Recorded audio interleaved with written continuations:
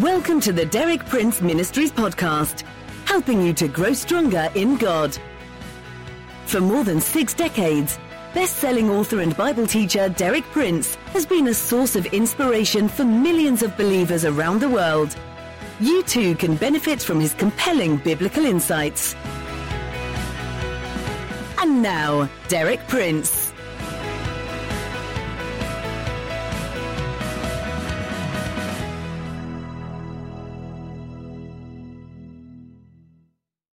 Yesterday I spoke to you about the first of the vocal gifts, the gift of prophecy.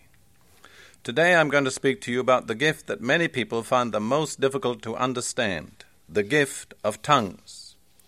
We need to bear in mind that in the language of the New Testament, the word tongue also meant language. So you can call it the gift of tongues or you can call it the gift of languages.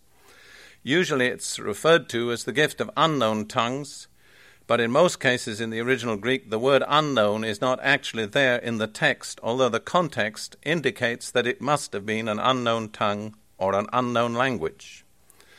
Now we need to look at some general principles about the tongue to understand some of the problems. The tongue is the problem member of the body.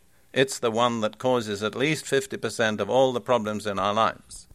James 3:8 says, "No man can tame the tongue. No man can fully control his own tongue." What is our tongue given to us for? In the Psalms, David calls his tongue my glory. Why does he call it his glory? The answer is that the supreme purpose of the human tongue is to glorify God. That's the reason why a tongue was put in our mouth in the first place. Consequently, every use of the tongue that does not glorify God is a misuse. I doubt whether any of us on that basis would deny that we are frequently guilty of misusing our tongues. The answer is really that no human being can fully control his own tongue. That's why we have to have the supernatural help of the Holy Spirit to enable us to use our tongues aright. In Romans 6:13, Paul says, "Present your members as instruments of righteousness to God." In other words, we're to offer to God all the physical members of our body as instruments for him to use. The most desperately urgent need is to present our tongue to God, because that's the member which, above all others, we cannot control. Now, the first actual instance of speaking in tongues that's recorded took place on the day of Pentecost. The Holy Spirit descended. The waiting believers were filled with the Holy Spirit. The first immediate result was that they began to speak with other tongues or other languages as the Spirit gave them to speak. This gathered a crowd of Jews from all over the Roman Empire who were there for the celebration of the Feast of Pentecost. The Jews understood the languages that the disciples were speaking, but they also knew that the disciples themselves did not. They were just Galileans. So we see clearly that speaking in an other tongue or an unknown tongue means that a believer, through the supernatural direction and help of the Holy Spirit, speaks a language which he has not learned and does not understand, but could be understood if there was a person present who knew that language. In 1 Corinthians chapter 12, verse 10, and again in verse 28, Paul refers to this as kinds of tongues. I understand kinds to mean different uses or purposes of tongues. So I'm going to mention 3 specific different purposes of tongues. The first use, which I believe is primary and basic, is for direct personal communion with God. In 1 Corinthians 14:2, Paul says, "For one who speaks in a tongue does not speak to men, but to God.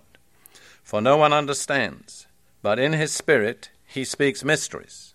That's very clear. When one speaks in an unknown tongue, one is not speaking to men, one is speaking to God, one is speaking from the Spirit, one is speaking mysteries, that is, things that the natural understanding cannot fully comprehend. And 2 verses further on, Paul says, "One who speaks in a tongue edifies himself, builds up himself." So though we do not intellectually understand what we are doing, when we are speaking to God in a tongue, we are speaking mysteries and we are building ourselves up spiritually.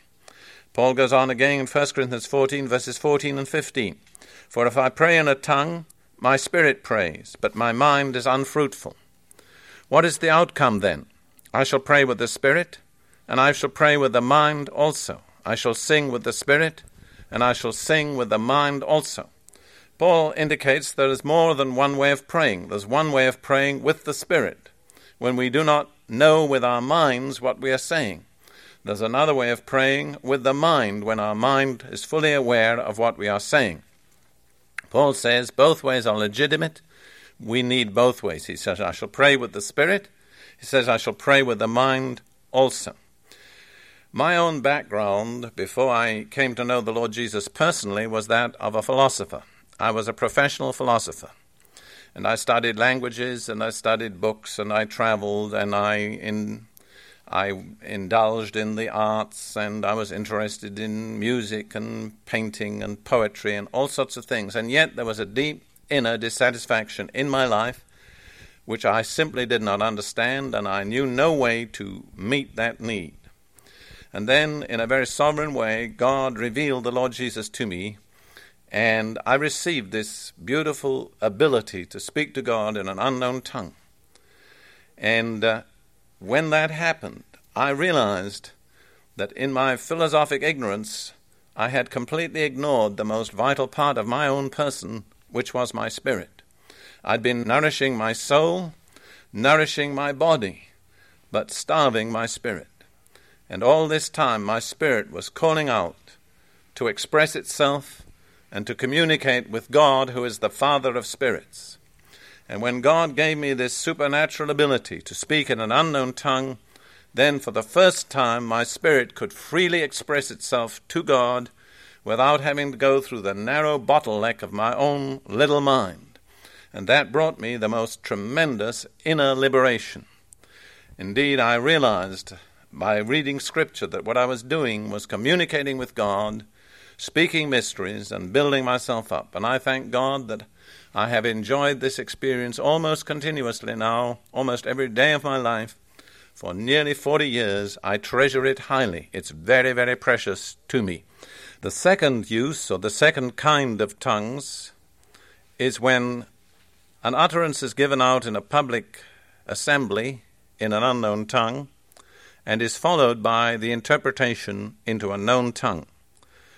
When that happens, then the combined use of tongues plus interpretation is equivalent to the exercise of prophecy. However, in my talk tomorrow, I'm going to deal specifically with the interpretation of tongues, and so I won't go further with that particular use of tongues in my talk today. So I'll go on to the third use of an unknown tongue, or tongues, one which many people are not really very clear about. That is, an unknown tongue as a sign to unbelievers. In 1 Corinthians 14:22, Paul says, "So then tongues are for a sign, not to those who believe, but to unbelievers." Notice that. Tongues are for a sign to unbelievers. What's the meaning of that? Well, let's go back for a moment to the day of Pentecost. What happened? The Holy Spirit came on the disciples. They were filled. They began to speak with tongues they did not know, unknown tongues. But the unbelievers round about, when they gathered, recognized the languages. And they were overwhelmed by the realization that these men spoke languages perfectly and fluently, which they themselves understood, but the men who were speaking them did not understand, and consequently their attention was arrested, and they were made ready to receive the message that Peter went on to preach to them. So that's tongues as a sign to unbelievers. It's unusual, but it's something that has not ceased. I know a church in a certain city in the United States, an Episcopal church, where there was a lady whose delight and ministry it was to go and visit the sick in a certain hospital. As she was walking through the rooms one day, she came to a man sitting propped up in bed who looked very dark and unhappy, and so she went over to him and began to speak to him, discovered that he didn't understand English. Now, this lady had more faith than a lot of the rest of us, so she decided just to speak in an unknown tongue. She didn't know what tongue she was speaking, but she just began to speak, and the man's face brightened up, and he began to listen, and he answered her in the same language, and she answered him, and they had a conversation. And the whole attitude of that man was changed. Later, she discovered that she'd been speaking Canary Island Spanish. That was his mother tongue. She was able to find somebody who spoke Spanish, and that person was able to come and minister to the man in his own understanding. But it was the initial use of the unknown tongue that had arrested the man's attention and made him open to the message of the gospel. Or I could go back to an earlier part of my life when I was pastoring a church in London, and each Sunday evening for what we called the gospel service, our daughters and other members of the church would bring in people who were interested. One day our eldest daughter, named Tekva, brought in a young man from Wales, whose mother tongue was Welsh. Well, we went through the service and I preached my message, and before I knew what was happening, an elderly man in the congregation who was known to all of us stood up and began to speak very clearly and distinctly in an unknown tongue. Well, I was a little frustrated. I really thought he'd interrupted me and spoiled my message. But the young man turned to our daughter and said, "Why is that man telling everybody about my sins in public?" It took us all about 10 minutes to convince that young man from Wales that the older man didn't know a word of Welsh and didn't even know what language he was speaking. Believe me, the attention of that young man was arrested that day, and let me tell you, he later married the young lady who brought him to the meeting and is now one of my sons-in-law. So that's an interesting example of the use of tongues as a sign to unbelievers.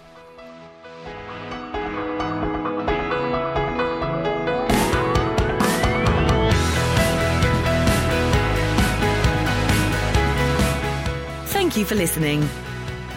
For more inspiring teaching, visit our website at dpmuk.org/podcast and like our page at facebook.com/dpmuk to join our online community.